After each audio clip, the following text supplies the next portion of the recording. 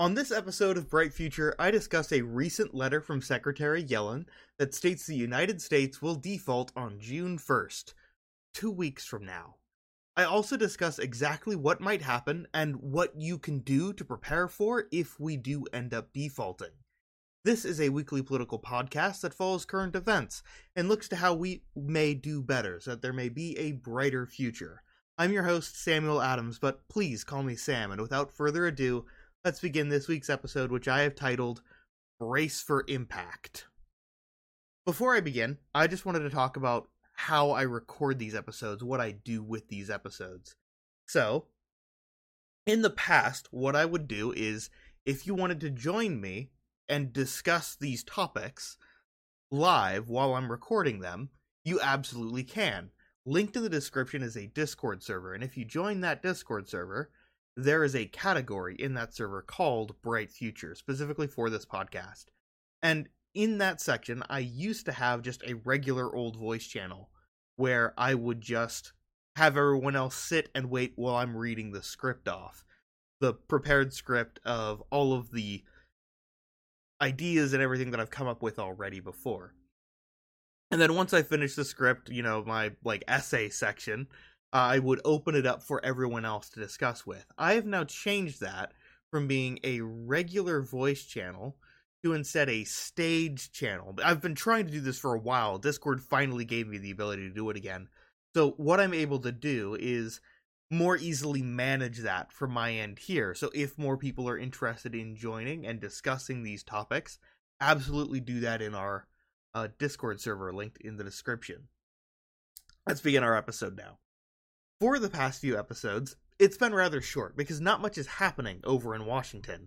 Our government is currently divided with Republicans in control of the House and Democrats in control of the Senate and the presidency, which means that most anything that one side tries to do, the other side's going to quash.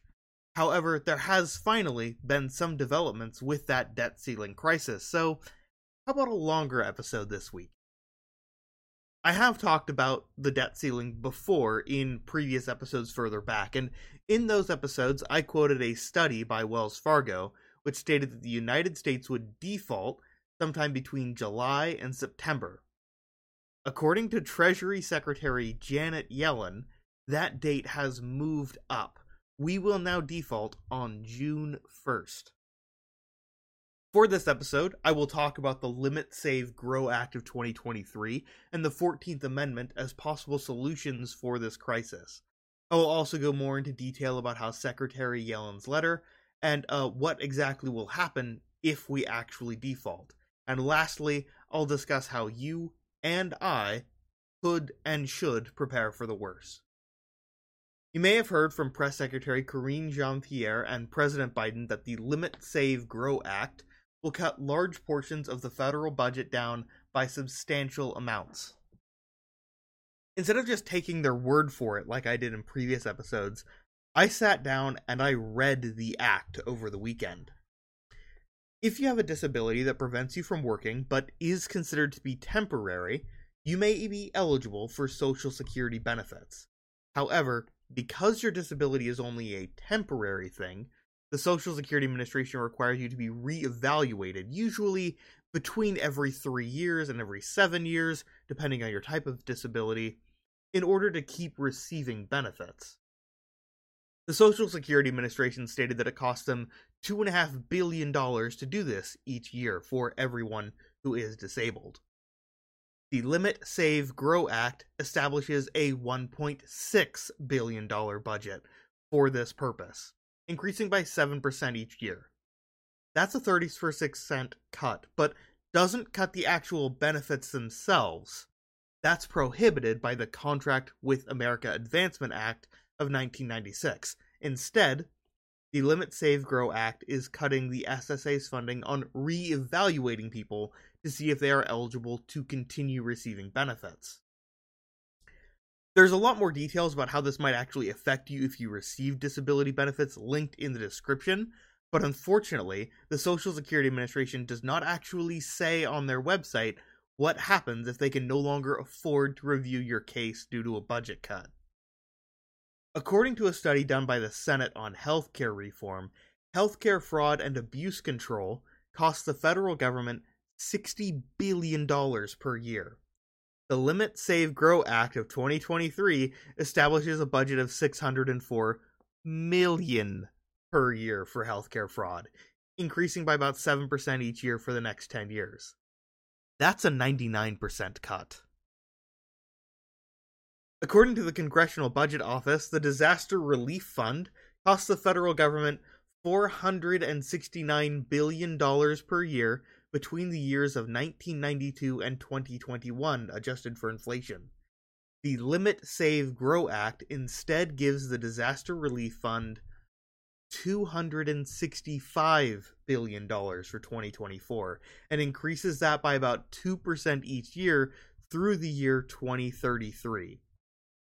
If anything, FEMA needs more money to prepare for and recover from natural disasters. They definitely do not need a 44% budget cut. Also, according to the Congressional Budget Office, wildfire suppression, on its own, costs an average of $2.5 billion per year between 2016 and 2020. The Limit Save Grow Act establishes a budget of $2.9 billion for the year 2028. The inflation rate over the last 10 years has averaged about 1.3%.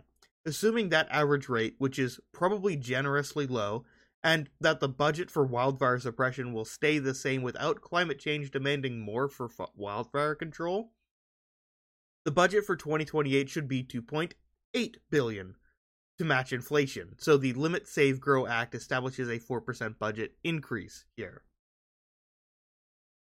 These are just the budget markers for Division A of the Act.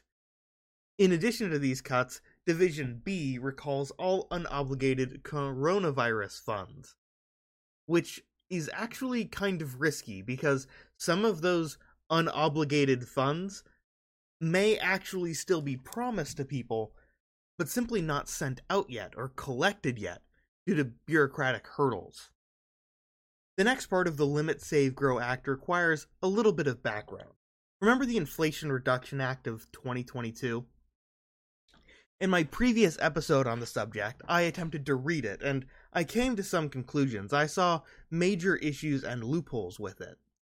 I still think that those loopholes need to be closed, and that there are more glaring issues that need to be resolved, but the more I've researched about it, there are several sections that I can actually agree with. For example, Section 50131 of the Inflation Reduction Act allocates $1 billion in grants for state and local governments to update their government buildings for compliance with new energy codes.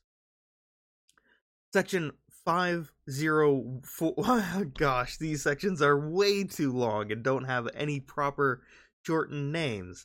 Section 50144 and Section 60114 established a $5 billion grant for projects that reduce air pollution. Section 50224 provides the National Park Service $190 million for maintenance of our national parks that have gone neglected for some time.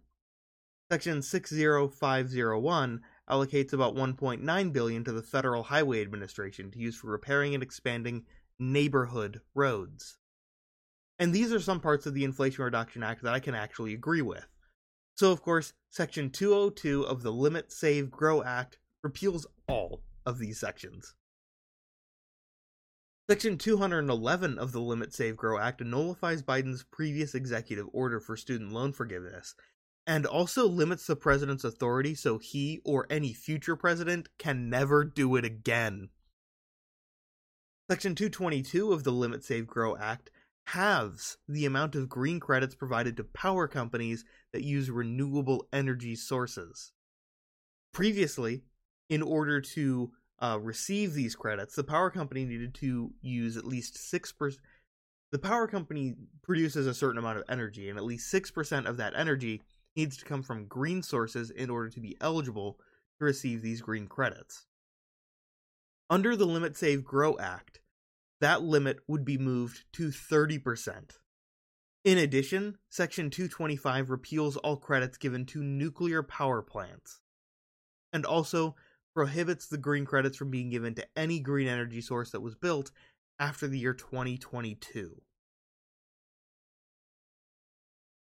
Title 4 of the Limit Save Grow Act is titled Family and Small Business Taxpayer Protection. I've talked about how this title is straight up lying to you in previous episodes. The section recalls funding sent to the IRS, which forces the IRS to audit lower income people and smaller businesses. It doesn't protect them from audits, forces them to be audited. This also prevents the IRS from having the funding and power to audit larger businesses. In this entire Limit Save Grow Act, there is only one section that I can actually 100% agree with.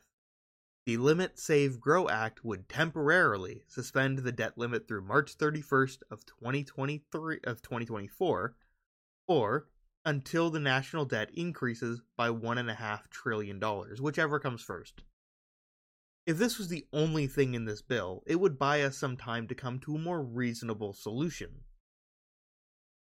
Apart from the many subjective issues I have with the Limit Save Grow Act of 2023, there is another major issue with it from an objective standpoint.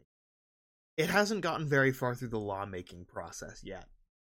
In order to become a law, a bill needs to start in either the House of Representatives or the Senate of the Congress. Then it needs a majority vote from either the House or the Senate before moving to the opposite side, and then receives a majority vote again in order to be sent off to the President and signed into law. So far, the Limit Save Grow Act has only passed the House of Representatives, and that was back on April 26th. It's been sent to the Senate, who has barely touched it. It's been read twice, and a committee on the budget held a hearing on May 4th, and there has been no action since in the past 2 weeks.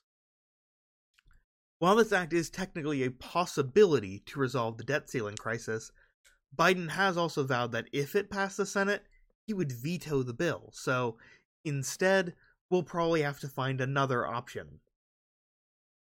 Historian Eric Thorner wrote in the New York Times claiming that President Biden has the ability to end the crisis all on his own, without needing any kind of law or input from Congress, by using the 14th Amendment, Section 4, which reads, quote, "The validity of the public debt of the United States authorized by law, including debts incurred for the payment of pensions, for bounties, and services in suppressing insurrection or rebellion, shall not be questioned."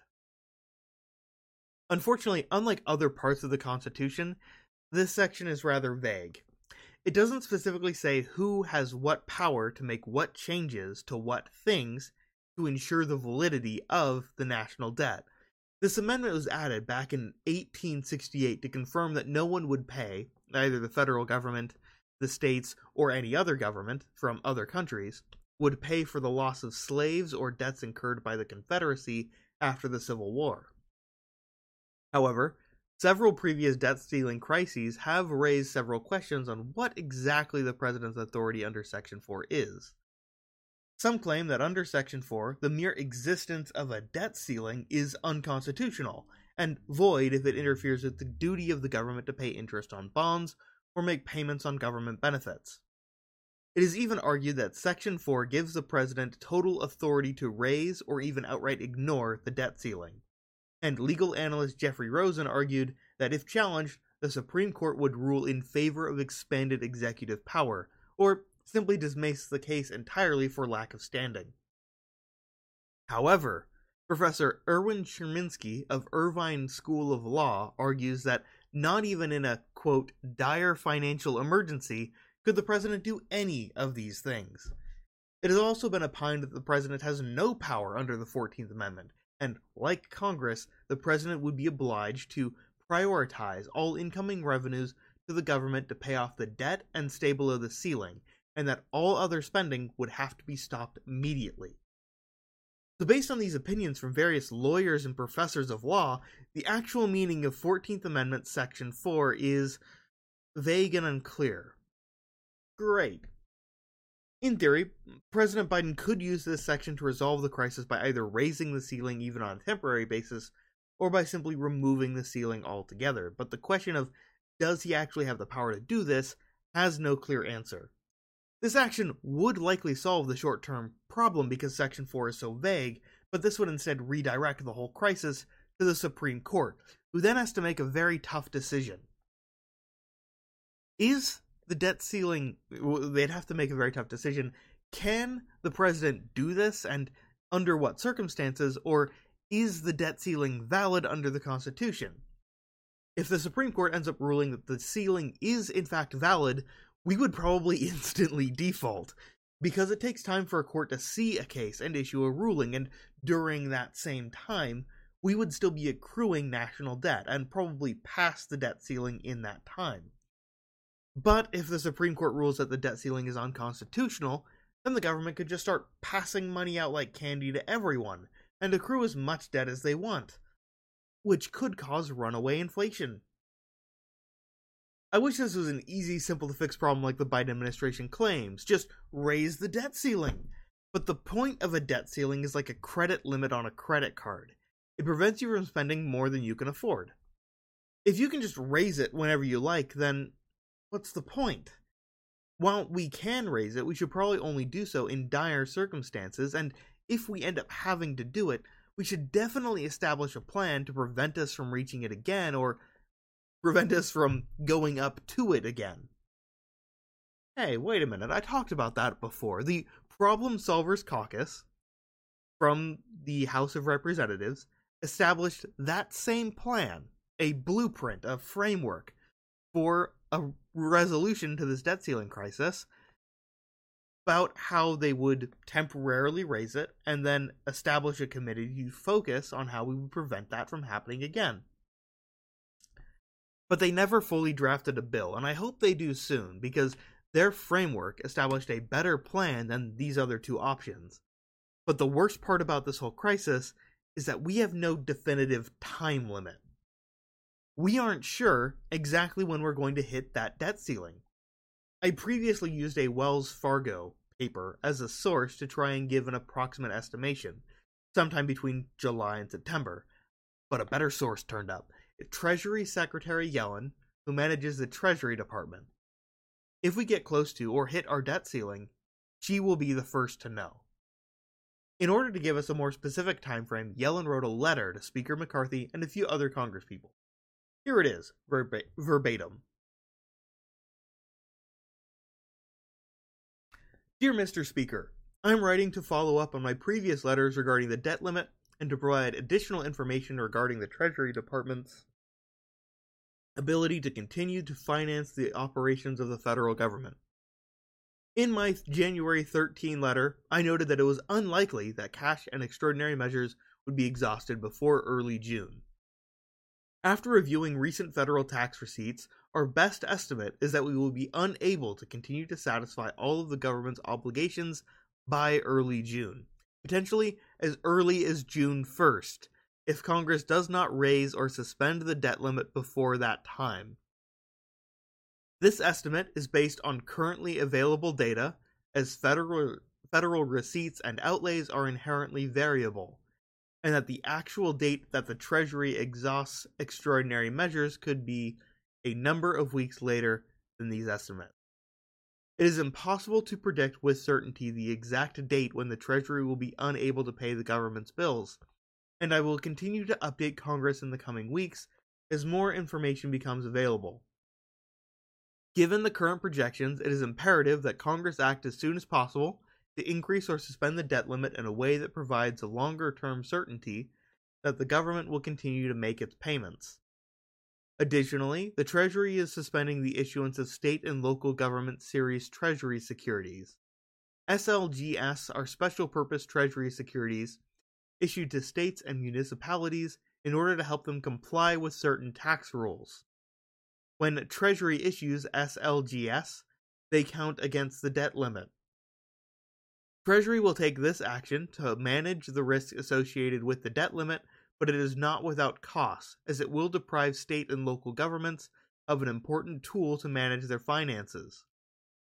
We have learned from past debit limit impasses that waiting until the last minute to suspend or increase the debt limit can cause serious harm to business and consumer confidence, raise short-term borrowing costs for taxpayers, and negatively impact the credit rating of the United States. If Congress fails to increase the debt limit, It would cause severe hardship to American families, harm our global leadership position, and raise questions about our ability to defend our national security interests. I respectfully urge Congress to protect the full faith and credit of the United States by acting as soon as possible. Sincerely, Janet L. Yellen. So if we default, which will happen in an estimated 2 weeks from the day this episode is published, what will happen? The government has never defaulted on its debt before. The most recent close call was in 2011, and this hasn't happened since. Based on my research for my tug of war episode, and with a little help from Google's version of ChatGPT, Bard, here is what would happen if this issue isn't resolved in 2 weeks, without sounding like I just ripped this section from the previous episode's script. Here are some specific impacts of a government default. A decline in the value of currency. When a government defaults, it loses credibility. This can lead to a decline in the value of currency as investors lose confidence in the government's ability to repay its debts. This can also make it more expensive to import goods and services and lead to inflation. When a government defaults, it also signals to investors that it is a risky borrower. This can lead to an increase in interest rates as investors demand a higher risk premium to lend money to the government. It also signals to investors that the economy is unstable, which will lead to a decrease in investment, as businesses will become more cautious about making new investments, which can also cause a decrease in economic growth. While the economy is weak, businesses are less likely to hire new workers, which will lead to a rise in unemployment, which can have a number of negative consequences, including a decrease in customer spending and a decrease in tax revenue. Lastly, this can cause a loss of confidence in the government, which can make it more difficult for the government to borrow money in the future, more difficult to finance government programs, and lastly, a loss of confidence in government can lead to political instability. So, that's not good. Now, obviously, if a government defaults in other places throughout the world, there have been cases in which governments are regularly overthrown. I don't think that's going to happen to our government, but, well, I hope it doesn't happen. I work for a customer service company that works for a bank that works for Social Security. It's not complicated, I swear. My job is to directly work with people who receive these government benefits. Will those benefits be affected, and will I have to deal with a lot of angry customers as a result? According to ABC News and that 1996 law I mentioned earlier, payments to 67 million beneficiaries could be halted. However, that 1996 law does provide an escape hatch. A trust fund was established to keep the benefits going, at least for a little while, until either the debt limit is raised or the trust runs dry. Whichever comes first. Unfortunately, there isn't much you or I can do as an individual to directly prepare for the default. There are steps you can take to protect your finances, but there are limits as to how effective they may be. It's possible that you may end up losing your job or get hit with a pay cut. The unemployment rate is expected to increase by several percentage points, and employers are less likely to hire people during a default. If this happens, an emergency fund to fall back on is an absolute must, so you can keep covering rent and bills until everything blows over. In addition, lower your debt as much as possible. The less you have, less vulnerable you will be if your income gets cut. In addition, tangible assets can be beneficial to provide you a fallback if the value of the dollar plummets. Things like land, gold, or a car. Personally, I've also built up a small stock of non-perishable foods, which isn't a massive step, but that means that in the event of I'm not able to afford groceries for a small period of time, I will still be able to eat. My apartment complex also offers a bi-weekly rent option that I can switch to at any time instead of a monthly rent payment, so that would make things easier as well. Lastly, I recommend staying as informed about the situation as possible. As we get closer to a default, more details about how it impacts us will come to light. By paying attention to the situation, you will be better prepared to deal with the events as they unfold. In conclusion, I urge the Problem Solvers Caucus to fully draft their bill so I can review it, and so that it can pass into law. Surely, it's better than the other proposals I've covered. However, I'm growing increasingly concerned that we are going to end up defaulting due to this massive stalemate, and the timeframe established by Secretary Yellen means that our time to prepare has become very limited. I urge our government to do everything possible to avoid a default and steer us back towards a brighter future. Currently, I'm the only one in the stage channel of the Discord server today, so I guess no one else would like to join me. But if you would like to join me in these episodes whenever I record them, feel free to join our Discord server, which is linked in the description. Check the description for more information, including the many resources I used to build this episode, and all of the places where you can find my podcast. All of these episodes are recorded live at every Monday, 7 p.m. Central. Now, if you would like to support the show or spread the word, you can join our Discord server, or I also have a merch store full of items showcasing both the show's logo and logos for individual episodes. As always, thank you for listening to this episode of Bright Future. These episodes are released every Tuesday at 6 p.m. Central, so I will see you back here next week.